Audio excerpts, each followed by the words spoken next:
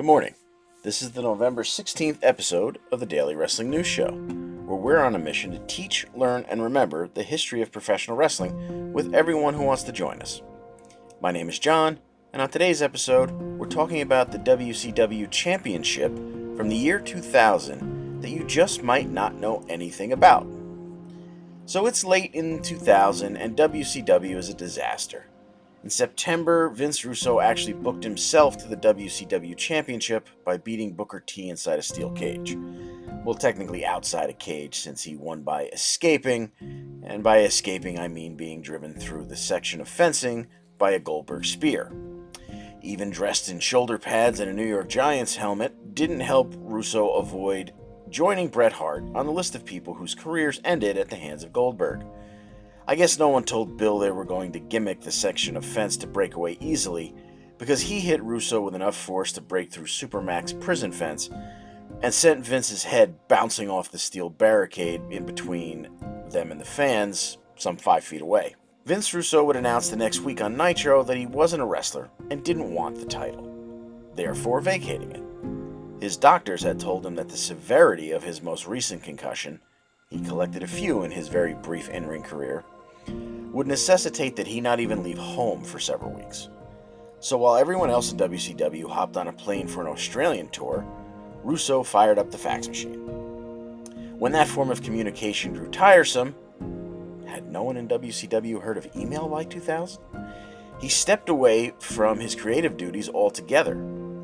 The Australian tour did great business in terms of dollars and cents, but the TV ratings remained in the toilet. Rumors began circulating that the company was for sale. Eric Bischoff was spearheading a group with interest in buying the dying company, as well as 3 other rumored potential suitors.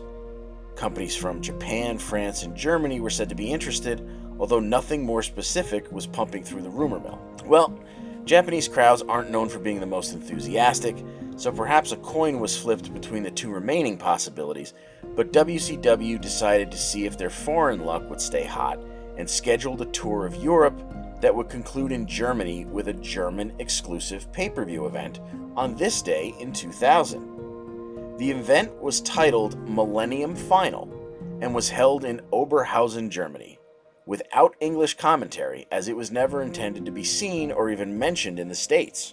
The card opened with Chronic beating Kidman and Mysterio, the Filthy Animals, in a tag match. The second match on the card was a Battle Royal, where the winner would advance to a triple threat match to determine Sting's opponent in the main event. Mike Awesome would win by last eliminating Alex Wright. The other competitors in the Battle Royal were, well, everyone else on the card not named Sting, Kevin Nash, Scott Steiner, or Booker T, as the majority of the card would be pulling double duty at least on this evening. Kwee beat Elix Skipper in a singles match. Ernest Miller beat Mike Sanders and thereby held on to his title as WCW Commissioner.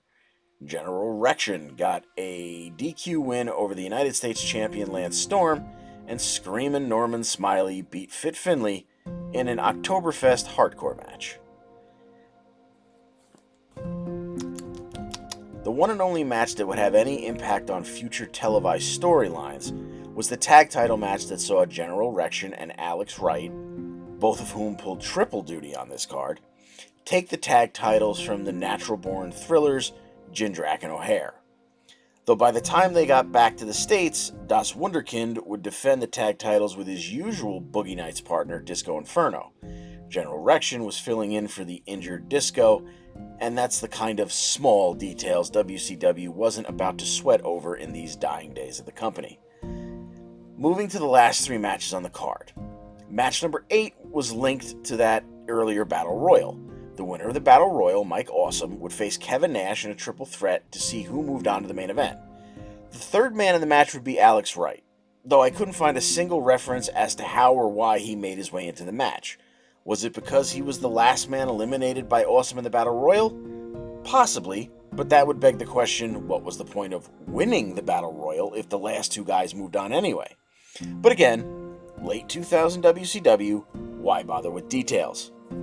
Nash would pin both men to move on to the main event.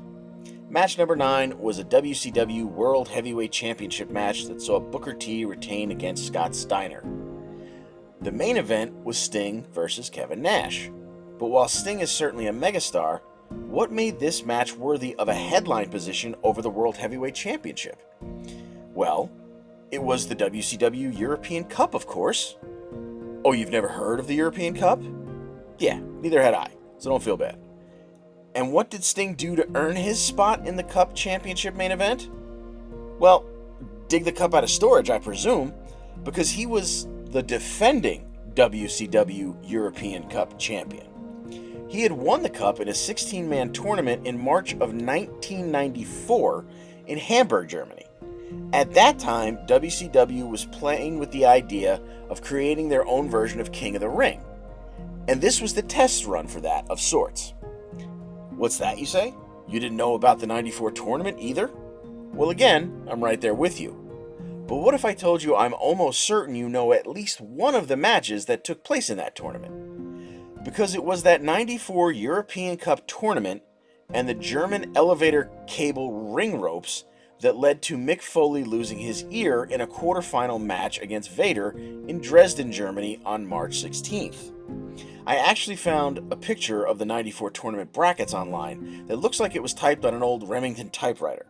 And let me tell you, that tournament could have started out on TV and finished nicely on pay-per-view, and the names would have rivaled any King of the Ring. Vader, Cactus Jack, Regal, Flair, Austin, Steamboat, Sting, Ron Simmons, and so on. But back to 2000 and the European Cup Championship defense that took place on this day in wrestling history, November 16th, 2000. The rest of the card didn't make the cut on Peacock, but the main event would later wind up on a Sting DVD, so it's out there if you dig a bit. The cup itself is something to behold. It's lowered from the rafters in a museum-quality glass cube. Its wooden base is about the size of the UK Heritage Cup, but the cup itself is at least twice as wide. It's painted blue and gold with a gold top that looks like a sugar bowl, and the handle on top looks like about a half-scale Fabergé egg. Local sports hero and former professional boxer Axel Schultz takes care of the cup as it lands in the ring, as he is special guest referee for the main event. Nothing special about the match, though. Most notable is the lack of outside interference.